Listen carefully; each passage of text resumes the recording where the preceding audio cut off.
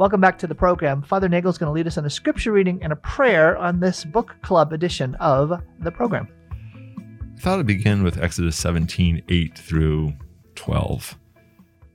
At Rephidim, Amalek came and waged war against Israel. Moses, therefore, said to Joshua, "Pick out certain men, and tomorrow go out and engage Amalek in battle. I will be standing on top of the hill with the staff of God in my hand." So Joshua did as Moses told him. He engaged Amalek in battle after Moses had climbed to the top of the hill with Aaron and Hur. As long as Moses kept his hands raised up, Israel had the better of the fight, but when he let his hands rest, Amalek had the better of the fight. Moses' hands, however, grew tired, so they put a rock in place for him to sit on. Meanwhile, Aaron and Hur supported his hands, one on one side and one on the other, so that his hands remained steady till sunset.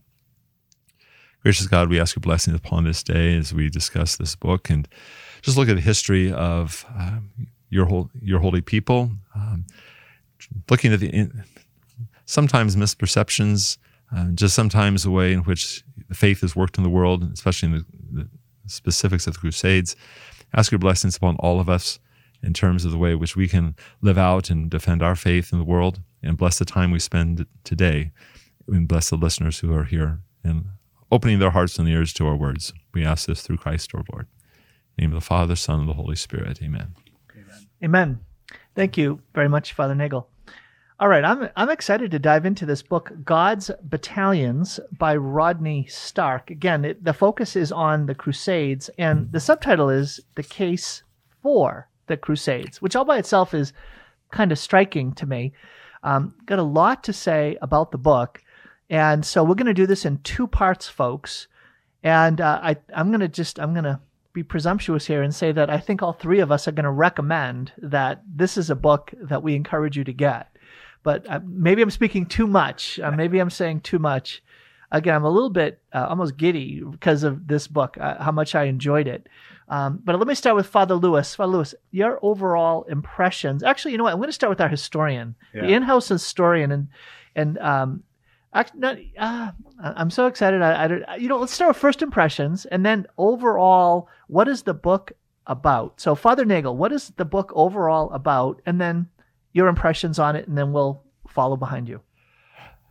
The book, some background. Rodney Stark actually is not Catholic. He is, I think, evangelical Protestant or Baptist. He used to teach at Baylor, and he was teaching at Baylor Baptist University when he wrote this book. I think he's since moved on someplace else. But he is a great historian of the early church, and in this case, going up into the Middle Ages. But it's important to recognize, so this is not a Catholic presentation. Although, and you can see that there's a chapter when he deals with the church and the corruption of the church and stuff that there's a bit of a Protestant take on that. But he's really, I think there's two things happening in this book. The first is he's addressing a common attack upon Catholicism in particular, but probably Christianity in general, in terms of, what about the, about what about questions? What about the Inquisition? What about the Crusades? You guys say you're really holy. Well, what about these things? And there's a mythology that develops around the Crusades and these other dark moments. Galileo, you name it. There are some things there. And usually there's elements of truth, certainly, to these things, or the church, Catholics in particular, might have and did do things that would become sinful, etc. Yet there's also a false presentation of what happened. And again, the mythology grows up, and Rodney Stark first wants to, he's putting this whole thing in context. So he's saying the Crusades happened at a certain time, a certain place, with certain expectations, with certain history, and you have to get that right if you're going to try to evaluate or, again, somehow judge what happened during these events in the Middle Ages. So some of it, there's apologetics element to this, where he's saying, actually, here's how the Catholic Church can address what's these past periods of history. And let's make sure, okay, what went right and what went wrong, but also what's been misperceived in the past. And so let's see what really happened as opposed to what people think happened. And then the second element is it's a short history, a summation of the Crusades. And And he's talking about what I would call the kind of the classic crusades, not these things that went off and got called crusades in terms of whether it's against heretics in France or pagan peoples up in the Baltic countries, etc. But the attempts to go and capture or occupy Jerusalem and the Holy Land. So there's 6 crusades he carries on here in his book. They're short. It's not an in-depth history, but it's very interesting history, and I think it's a great introduction, I would say, to those events. So I think those are the 2 major things going on.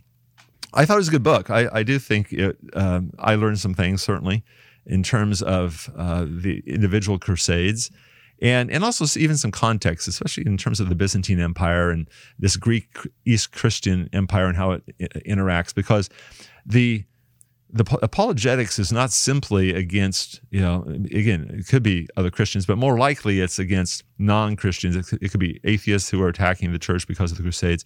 But there's also this history of the Muslim-Christian relationship and how the Crusades have been and have not been used in the past in terms of our own fraught interactions. And even there's an element here also of Eastern Orthodox Catholic history. And I think this book, again, not from a Catholic, but from a Protestant Christian, does a good job of saying, okay, let's take a deep breath and say, what really happened back then? And as opposed to what the claims or the accusations are. So I think he did a good job of making a clear presentation of that.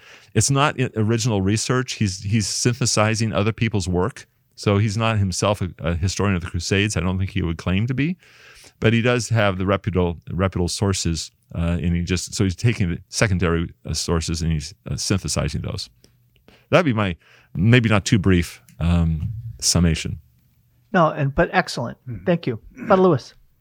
Well, my impressions is, I guess when I first launched into this book, I thought it would be kind of more on the apologetic side. It ends up just because of the subtitle, "The Case for the Crusades," and therefore I kind of expected a different kind of text. It's more of a history, but more like a narrative history, like Father Nagel said. He's summarizing what the crusade historians themselves have said in detail, and he's using them as a foundation for him to create his own historical narrative. So in so many respects, it reads like a story, but I mean it's a history, and then with apologetics strewn throughout.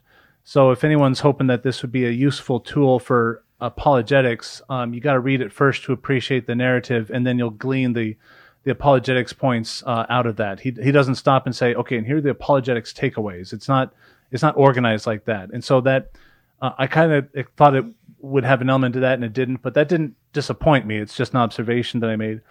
But then the context, like Father Nagel said, the introduction, the first chapter, are before we even get into the Crusades themselves, because it's important to look at what was the situation in that part of the world, and socially and economically and politically and so on, that gave rise to the Crusades in the first place. So I thought it was a good kind of what they might call in fiction, world building. He's building the world to kind of give us the setting accurately, and then we see, not just that the Crusades happened, but a really strong sense of why. So that's part of the context, and so that was an impression that I had, and just very clear, accessible history. I think a lot of history writers, if they're historians and they're great historians, but maybe not great writers, it can be dry, and it's a lot of the facts and figures you can get buried alive underneath.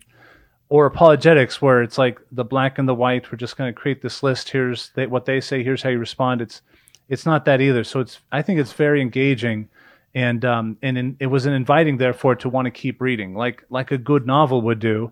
So this good historical narrative did, at least for me. I just found it engaging in its layout and in presentation. So Carrie was saying to me this morning before we're pre-recording. She's like, "So what do you think about the book?" And I said, "I love it." She says, "Oh yeah, I think I'll get it and read it for Lent." And I'm like, "No, that's not that kind of book." And the reason I love it is that it reminded me of being in school, doing my studies in theology. It is a scientist. This is a scientific approach to the Crusades. And when you think about historians, you don't often think of historians as scientists. Sorry, Father Nagel. By that I mean the sense of objectivity. Like there's an objective approach here, and there's an attempt to take a look at the evidence and weigh it and measure it. Like there's a hypothesis going on here in this author. Let's test that against the evidence that we can get in the manuscripts. And what I really enjoyed about this book is that he was able to take a look at some of the dominant theories that have carried the day at different moments, but especially in the last couple of centuries since the Enlightenment, and then in atheists and their approach to this, like Voltaire he mentions more than once, and then the Protestant approaches to interpreting these things, and at several times I was left with, how did these authors who put these anti-Catholic spin on things get away with it? Just making stuff up whole cloth, or seemingly interpreting a particular event with very little basis.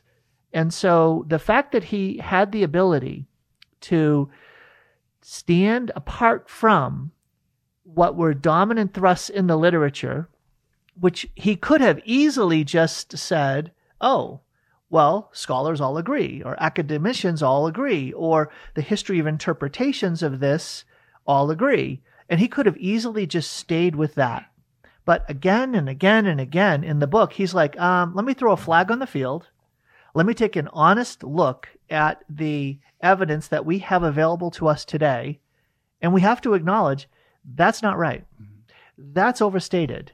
Do you see what's happening here? There was a literary approach a rhetorical approach being used in this author and in this instance. And you can see that there's a prejudice at work here. And we need to sweep that away and take an honest look at things. I found that wonderfully refreshing. Yeah. And frankly, folks, it's a little bit academic. It's like a scholar's approach to this particular stream of history, the stream of what was going on with the Crusades. And I found it very rich. I found it incredibly rich, especially in terms of the background, right? So the background in terms of what happened with the rise of Islam and the way in which Islam spread, and in particularly the fragmentation of Islamic peoples once they conquered certain areas. And then the way in which he unfolded, and we're only talking about up to the First Crusade, right? In the retaking of Jerusalem, the way that he draws out the various the three parts of the groups, that the three crusades that make up the three streams of the First Crusade, and then within them the three streams of the Second Crusade, the second portion of it, and the six parts of the Prince's Crusade, and all of that. I found that so wonderfully helpful, and at the same time, he doesn't make it dry. He's able to draw on stories that are that add not just color, but put meat on the bones, if you will, regarding the various crusades. So on the one hand, I did not find him having a motive. He really wasn't attempting to say, let me defend the Catholic Church here. In fact, I want to end my little comments with what it said on Wikipedia about Rodney Stark and his personal faith. Okay, so this is a very interesting thing. In his 1987 book, A Theory of Religion, Stark describes himself as personally incapable of religious faith. While reluctant to discuss his own religious views, he stated in a 2004 interview that he was not a man of faith, but also not an atheist. In a 2007 interview, after accepting an appointment at Baylor University, which is a very devout Christian school, Stark indicated that his self-understanding had changed, and now he could be described as an independent Christian. In this interview, Stark recollects that he has always been a cultural Christian, understood by him as having been strongly committed to Western civilization. Of his previous positions, he wrote, I was never an atheist, but I probably could have been best described as an agnostic.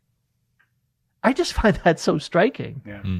That, I came in thinking that he was probably a man of deep, committed Christian faith, but also an honest academic. Yeah. Me But too. this is very different. This is a much more minimal, like he's really a sociologist who wants to apply rigor to the historical study of a topic. Father Nagel. That's interesting because I did not know that side of his story at all. And I think he's been presented by other people, perhaps also ignorant of that, as this Christian author. Maybe it's because of the school he taught at. So that is interesting to me. I do think what you're talking about, just in terms of historiography, you're talking about objectivity, and you think of history not as a science, although I have to say, during my time in graduate school, there was this desire to be seen as a social scientist as opposed to a humanities person. There was a tension within the profession in terms of that. Do you see yourself as a scientist of some kind, or as a writer, thinker, philosopher sort of person? I do think that, though a scientific method, scientists have all sorts of biases. Just look at the arguments over vaccines and COVID and all these sorts of things. But the method is supposed to be that the scientific method will weed out that if it's left to run correctly, that people's biases will be overturned by the experiments, and because physical world is going to act the way the physical world does, and if we measure it right, we'll get the right answer. Similarly, historiography should be, we come with biases. We have our own experience. We have our presuppositions. You try to, again, counter those in terms of being objective to the best of your ability. But it really helps when you have different historians coming from different perspectives to be able to look at the evidence and say, well, wait a minute, you're making assumptions here based on your own personal or cultural background here. It's coloring the way you look at all these things. And I do think whether it's the Enlightenment or whether it's the Protestant Reformation or whether it's the atheistic societies in parts of the world today, that you're going to look at the Crusades and the church in certain ways and assume, sometimes with bad intent, but sometimes not. It's just your own bias. Again, Catholic authors or historians who have dealt with the Crusades in the past have had their own biases sometimes, counteracting it too far. So I think Rodney Stark plays a good role here in just saying, okay, this is going to be a pretty objective checking of these assumptions that we've been working on, and say, is there really evidence for this, or is this something coming out of preconceived notions and sometimes agendas? So just a quick comment on that. You may have read, Father Lewis, you might remember this one from the seminary as you, Father Nagel, Truth and Method by Hans-Georg Gadamer. Did you ever read that? I did not. I don't think I did. Okay, so if you study systematic theology and hermeneutics, you have to read Truth and Method by Hans-Georg Gadamer. He's a German philosopher, a Protestant, but he in his book Truth and Method, he basically says, I'm going to summarize a very complicated text that in some ways addresses exactly what you said, that hermeneutics must be rooted in ontology. That if you're going to have a theory of interpretation, you have to connect it to being, to reality.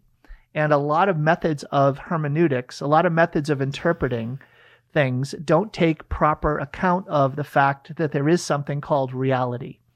And so I think in some ways that's what you're saying, Father Nagel, that yes. That and one of his key points is that we come to any text, and reality is the world around us is a text. Anything around us in a way that says, of course I'm going to have a lens. Of course I'm going to have a means of interpreting this that I must be aware of. So he focuses quite a bit on the concept of having a self-awareness of the prejudices that I bring. And prejudice here doesn't have a negative connotation. It's that which I bring to the moment of interpretation. And so if we don't have an understanding of that, then we might be blinded by our own prejudices when we come and look at, for instance, this place in history. So we're naturally going to be drawn towards more sympathetic readings of things that fit our own approach. Yeah.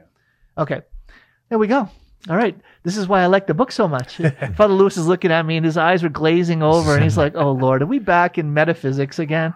I just want to talk about Jesus and help people overcome claims against the Catholic faith when it comes to the Crusades. So folks, God's Battalion is what we're talking about today, the case for the Crusades. We're up against our first break. We've actually gone a little bit long. What a surprise. In our talking about the book, we haven't even gotten into the book yet. That's what happens, Father Lewis, when you have two PhDs in the room trying to talk about an academic text. All right, back in a minute with more Sound Insight. Welcome back to the program. This is Tom Curran, and I'm together with Father Jeff Lewis and Father Kurt Nagel, and we're talking about the book God's Battalions, The Case for the Crusades by Rodney Stark. And today I said we're going to do this in two parts, and in part one now I'm going to say attempt to cover. I've already given up on saying that we're going to cover the first 7 chapters. I thought I was being humble when I sent you guys, fathers, the email saying, okay, look, let's just try to cover up to the First Crusade. I think I've overshot the target. Okay, so Father Nagel, you brought up a wonderful way of simply defining like what the text is attempting to do. The first part is really about context, and then we start talking about the historical unfolding of things. Let's take a look at it like that. Let's take a look at we can take a look at it like that. But along the way, I also want to give you the opportunity, if there is a particular anecdote in here or a theme in here that you'd like to highlight, we can go right to that text as well, just to give folks a sense of diving into the text to help them understand why this text is very valuable to read, even though it's not going to be a typical book like we typically recommend. Are you asking for those? I'm saying, Father Nagel, you can dive in. You can hit a theme if you want, or you can talk a little bit about this opening sense of context. I am going to talk about, there's a text I'm going to end with, but I want to put it in, I think, with a huge theme here. Something that Stark does want to get across is that the Crusades are a counterattack. They're counterpunching against, they're fighting back from something that's already happening to them. And I think that we need to recognize that, okay, Jerusalem in the First Crusade was conquered in 1099. And so you're talking about what some people have called the Dark Ages, where the Western civilization has been under attack from all sides. It's whether it's the Islamic forces coming up from Spain or across from North Africa into southern Italy. It's the barbarians and Vikings from the east, etc. But for centuries, it's been a really tough situation to be in Western Europe and have Western civilization.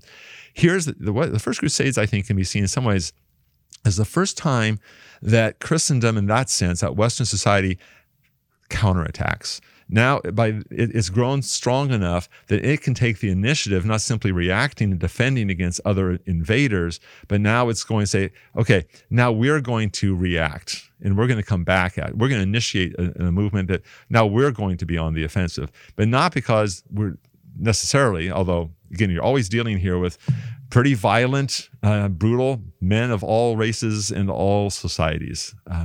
But there on page 8, there's a nice little summation here.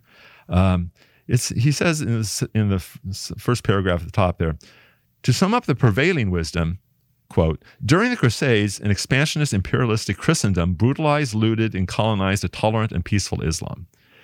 Where he says, not so.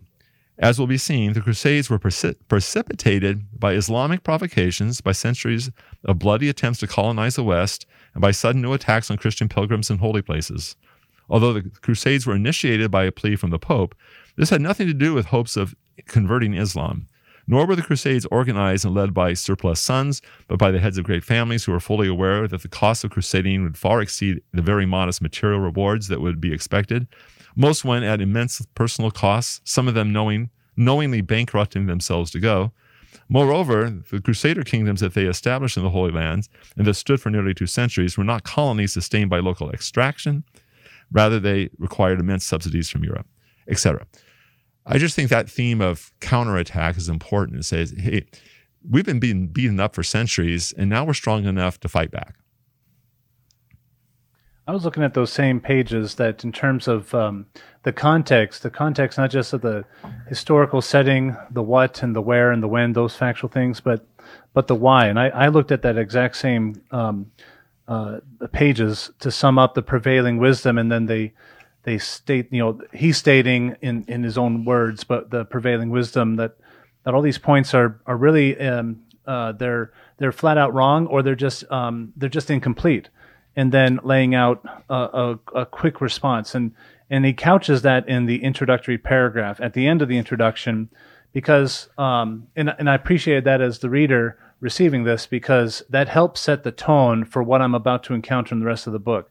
I needed to know what, if he's going to use this as an historical narrative, but also as an apologetic tool, then in those 2 pages, he's laying out, here's what the one side is saying, and I'm trying to use this as a tool to get the record straight, or at least to expand upon the prevailing wisdom, quote unquote. So he's laying down the terms, and these are the individual pieces of the prevailing wisdom that he'll have a response to one after another as the book unfolds. So those are two pretty important pages for me, pages 8 and 9, the introduction, and for that reason it helps establish the context of what I'm about to encounter in the rest of the text. Yeah, and what I really liked about this was that he, just in terms of how he wrote the book, he had like short paragraphs at the beginning and concluding like paragraphs, or maybe a longer section sometimes that was a conclusion. Super helpful, right? Mm-hmm. Nice little summary. So I found that to be helpful. And again, just to say, I like the chapter that marked the introductory section that you identified, Father Nagel. And I want to add to that what he says on the next page, when he says, however, unlike most conventional crusade historians, I shall not begin with the Pope's appeal at Clermont, but with the rise of Islam and the onset of Muslim invasions of Christendom. That's when it all started, in the 7th century. Mm-hmm. And again, it's like, that was new to me. Yeah. That was the way that he contextualizes things was really fresh and new. And then he goes on in the first chapter to talk about what happened in these conquests of Muslim. He calls it Muslim invaders, which is his first chapter. And I just found this so interesting. Mm-hmm. I'd heard and done some reading about the militaristic approaches and theology and theological bases of Islam, going back to Muhammad himself. But to see the way that he then maps it out, first in the Middle East, and then down into Egypt, and then across North Africa, and then up into Spain, and then across to Italy. And then he circles back and talks about the attempts to go north first Syria, I guess, right? And then beyond that up into Turkey, Asia Minor. I just found so interesting the stories in here. And I talk about that, like things that were surprising to me. One of the things that was surprising to me was the theme that shows up a number of times in the book of the importance that one individual can play in actually turning in the entirety of history can be traced back to the actions and decisions of a single person. And they probably have no idea in the moment that they're having that kind of impact. And I could point to, 6 or 7 of them in just these first 160 pages. But was that something that stood out to either of you, fathers?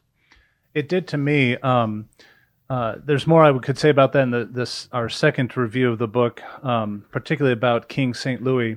But yeah, that struck me, and not just individuals in the turn of history. We would think, those individuals, they're this prince or this count or this duke. But anonymous figures, the guy who opened the door inexplicably, a Muslim who opened the door in Alexandria, the Muslim who opened the door at the betrayal of his own people. And what happened? Do you remember the story? Go ahead. Well, in Alexandria, he opened the door, so they came in. This is the short version, but Alexandria, right? Well, I should let Father Nagel say it. Go ahead. Alexandria at this point was this amazing city that had immense protection, and there was no way that the Muslims would be able to overcome the Byzantines who were there holding the city, right? So there was just no way they were going to win. Right.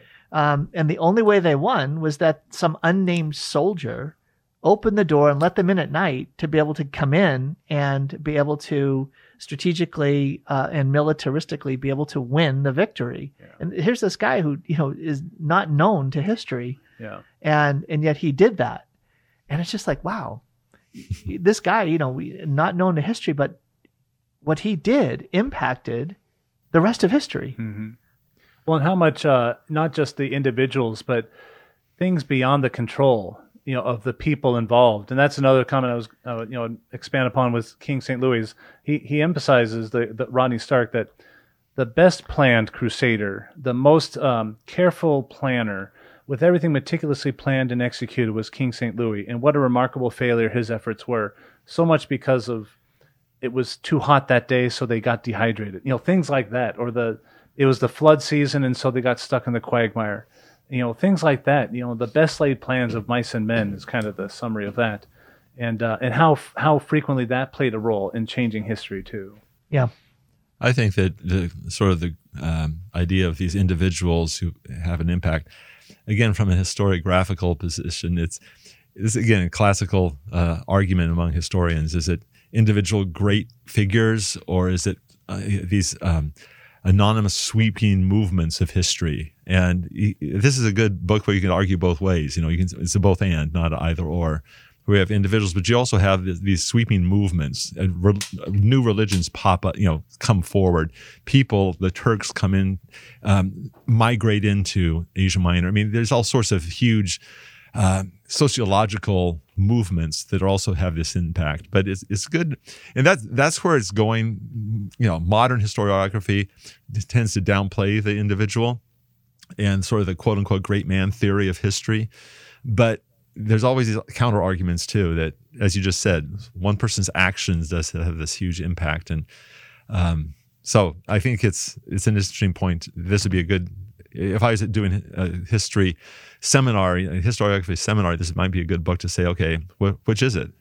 How is it the big anonymous sweeping movements, or is it economic? There's economic and cultural factors, or is it individuals and their actions? That's actually he brings that up later in the book, where he talks about the fact that the church, like how do movements happen?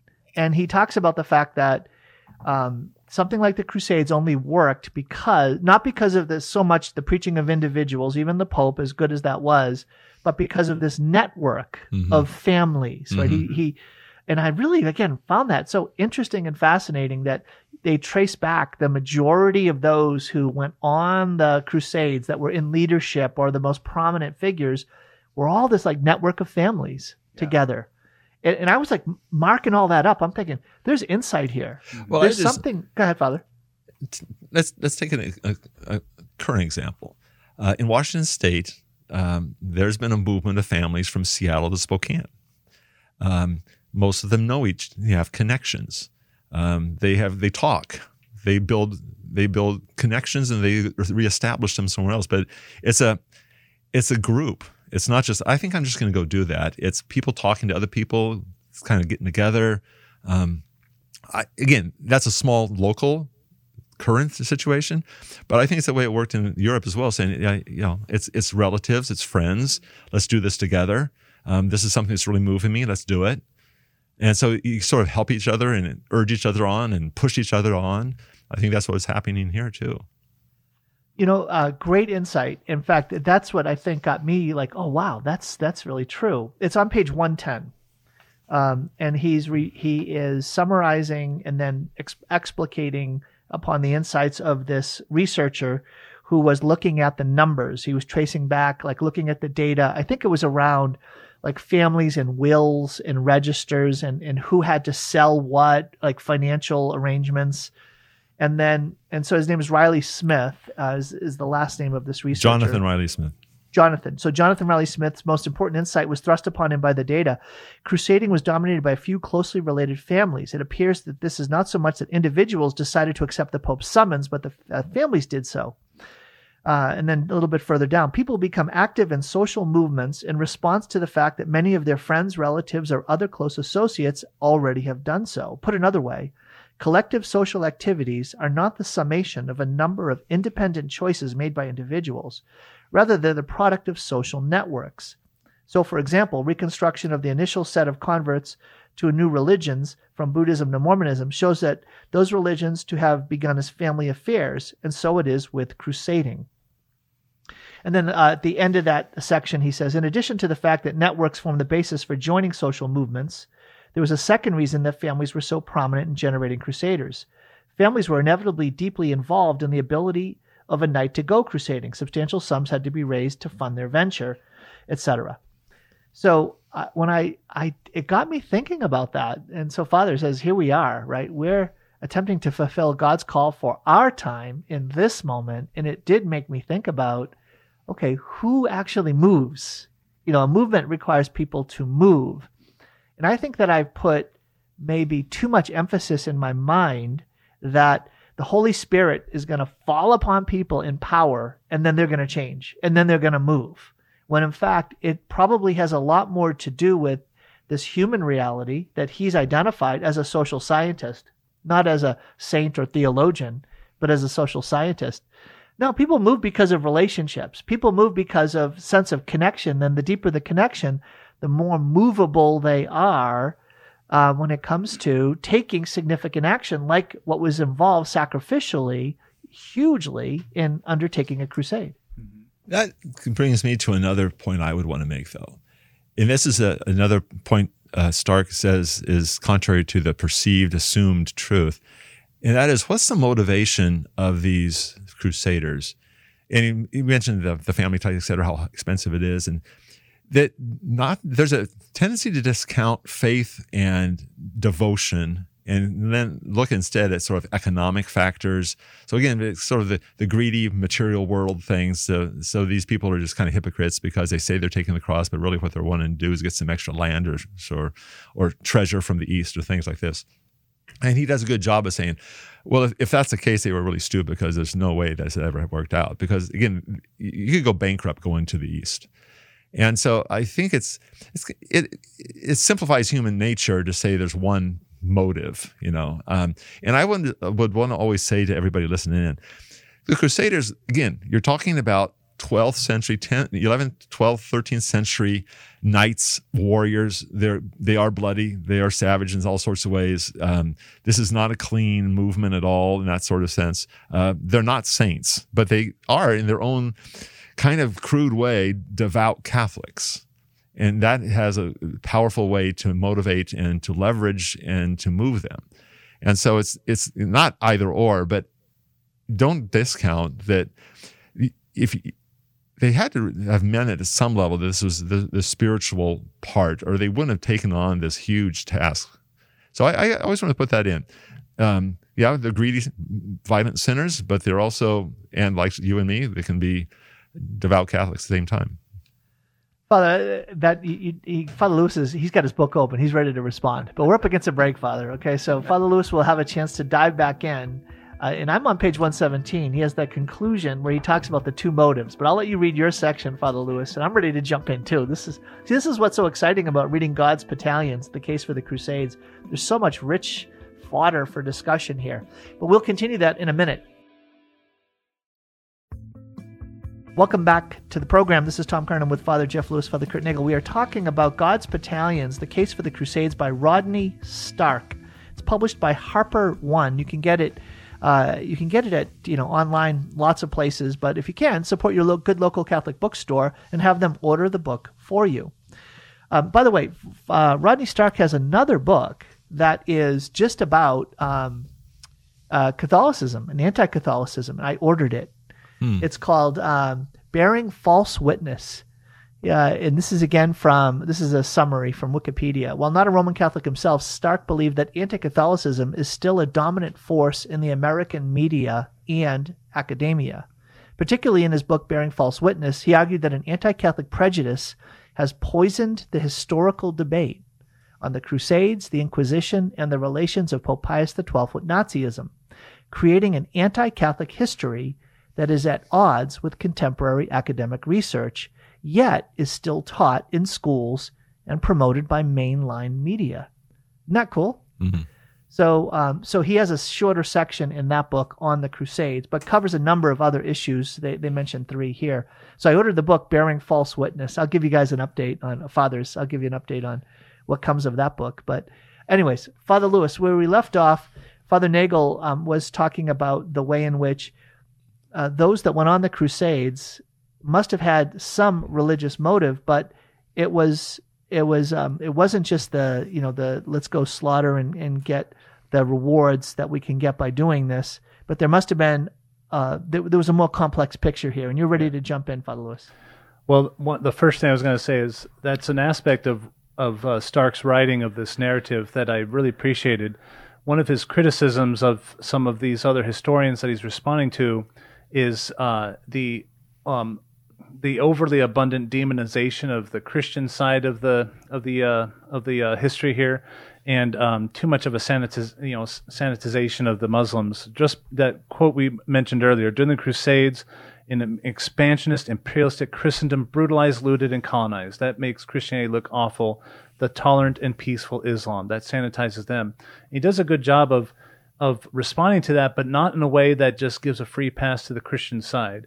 One of the characters that we come across are the Peter the Hermit, I think, and his what were his crusaders called? I think just the peasants crusaders, and branches of them broke off, and they were brutalizing Jews along the way and Hungarians as soon as they crossed into Budapest and so on.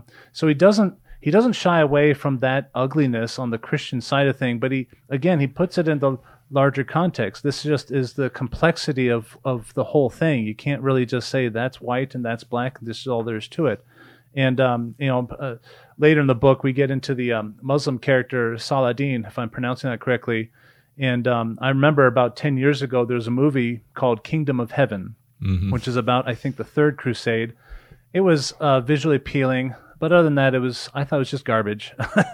And I didn't even know much about the Crusades then, but it was like, this is another example of trying to demonize the Christian side of the history and canonize the Muslim side. And as usual, the truth is somewhere in between. And Saladin was a character in that film, and that was exactly how they portrayed him, was this this peaceful hero that can do no wrong. So that was one thing I was going to respond in addition to what Father Nagel had said. But going back to the motives behind these characters, the family motives, the heads of the families, he quotes several times. I wish I marked where they were, but the head of this family, who's at his own expense leading the crusade, he has actually stated, and we have this in a letter, and says, "I go to defend where Christ himself had trod." Things like this.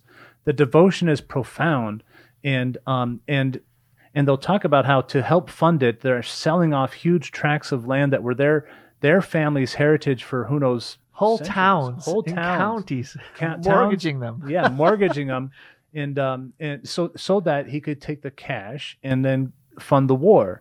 Now, that flies in the face of these claims that, well, the kings and the dukes and the princes, they would wait at home and send their rabble to go do it, and no wonder they were disorganized and brutal because they had no one to lead them.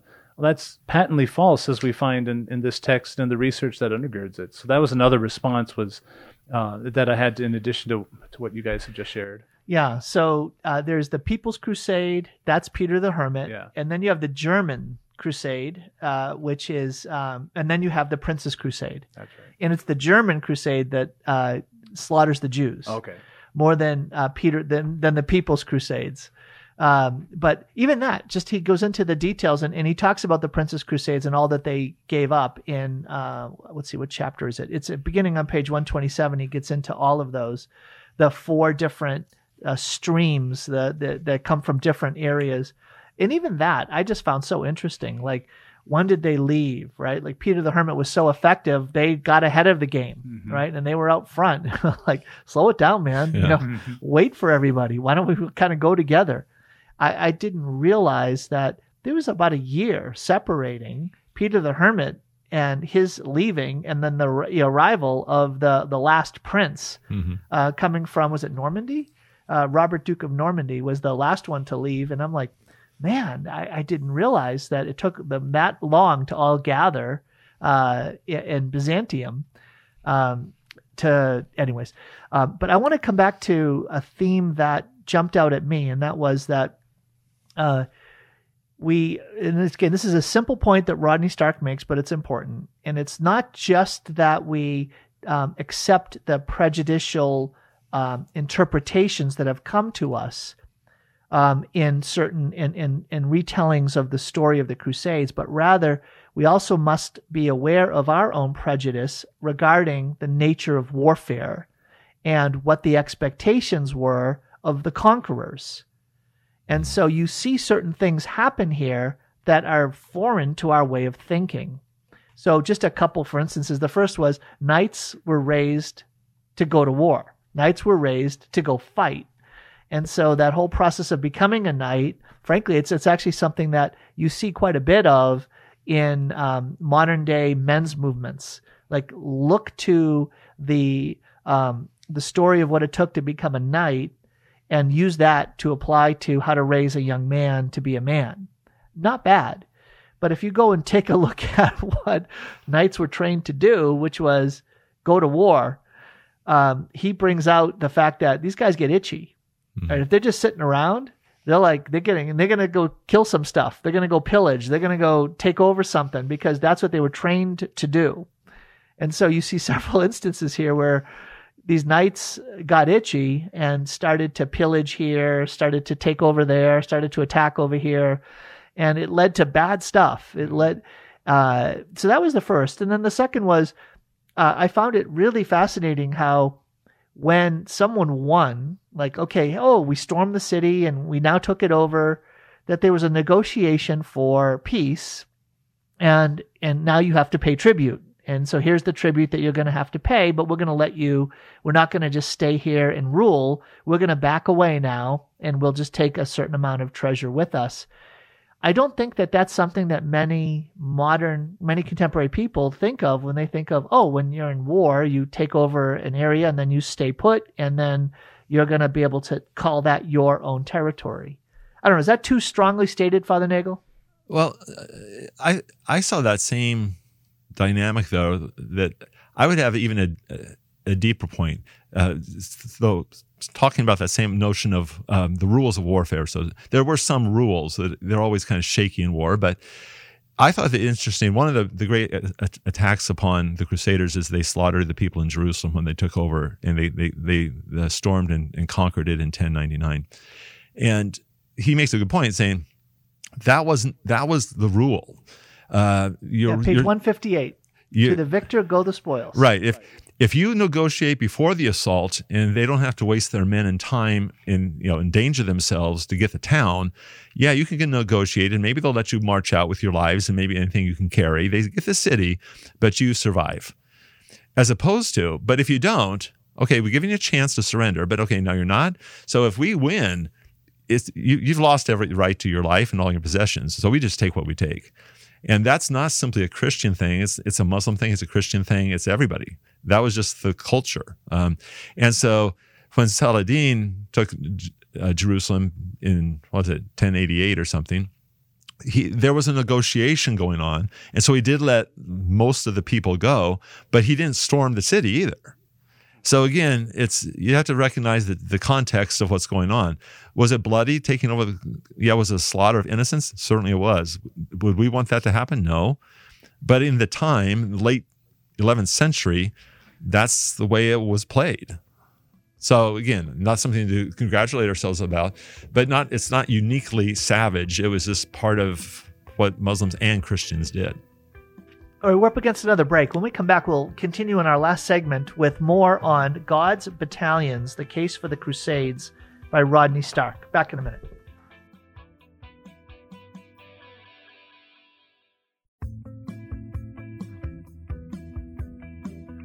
Welcome back to the program. This is Tom Curran, and we're talking about the book God's Battalions, The Case for the Crusades by Rodney Stark. This is part one, and I'm glad we've had a thorough examination of each of these 6 chapters, or 7 chapters that we're covering here. No, 6. The first 6 chapters, which is getting us through the first crusade. We only have 4 minutes left, Fathers, in this final section. So I want to say this, what was the biggest surprise? Or I'll give you a chance. Biggest surprise or another insight that you gained in reading this book that you want to bring out in the time that remains? Biggest surprise and some other maybe insight that remains. For me, a big takeaway, this will probably come more in our next episode, but one of the kind of historians' attacks and critiques of the Crusades was that, well, you see Christians slaughtering Christian. The whole point was to go just sack Constantinople. And I knew it wasn't as simple as that, but this book helped me to see the detail of that, or the larger context. And it was just surprising to me on the one hand, the Crusaders get to the Bosporus Strait. That's where Constantinople is. That's where they have to cross. Otherwise, they need a fleet of boats, and it just makes everything more cumbersome and difficult. And how many times the Crusaders were guaranteed safe passage across and aid and supply from the Byzantines, and how frequently the Emperor of Constantinople reneged. And so I guess I was surprised on one hand, like, those foolish Europeans, how many times are you going to be let down before you figure it out? Well, they found out, and then that was a huge reason why. So Stark does a good job, I think, of there's tensions on three fronts. It's not just Christians versus Muslims. It's Latin Christians versus Eastern Christians because of the constant betrayal of the Emperor of the Byzantines.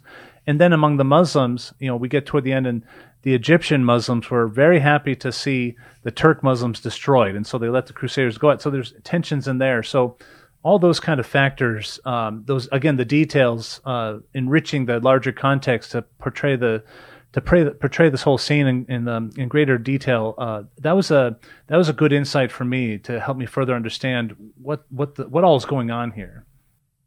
Father Nagel. I'll just keep it short because I probably need to, but it's interesting, Father Lewis. That's exactly my point as well. What I learned a lot about the Byzantine interaction, the Byzantine army and its weaknesses, and this is something that's very much part of the mythology. I use that in a neutral term of the relationship between Constantinople and Rome in terms of Christians. And I think there's context there too, that it's not all one-sided. It's true that the Latins did take over the conquered Constantinople, did hurt the Byzantine Empire, but there's another side to that too, in which they kind of got what they were asking for in some ways. So I'm going to summarize all of that point with this Holy Roman Emperor Alexius was a knucklehead. I cannot believe. Well, here's the point. Leaders matter. Mm-hmm. And this guy had such an impact because of how he led and how he didn't lead. But the chapter that I enjoyed the most, which is so interesting, like just in terms of insight, was on Western ignorance versus Eastern culture. Mm. And he tackles the mythical Dark Ages. And he begins to talk about the technology that developed there. Fascinating in terms of weaponry and warfare and agriculture, and talks about the use of horses versus oxen for plowing fields. I was fascinated by the whole Greek fire and who invented that, and how are we not able to figure that out again? And then I can't believe the Muslims kept attacking Constantinople when the Greek fire kept burning up their ships. So much in there in that Eastern culture versus Western ignorance in the Dark Ages, and even then just like an exploration of where culture was in the West, in the East, how it wasn't even Muslims that were growing things, but it was the Christians that were already there that were overtaken, or Persians and others that were not Islam at all. Fascinating. That was I think that was my most interesting for me chapter of all. So, all right, we have finished the program, so we're going to have to continue on next week because there's so much more to say. We'll cover part 2 of God's Battalions. Thanks so much for listening. God bless your day. Join me tomorrow for more Sound and Sight.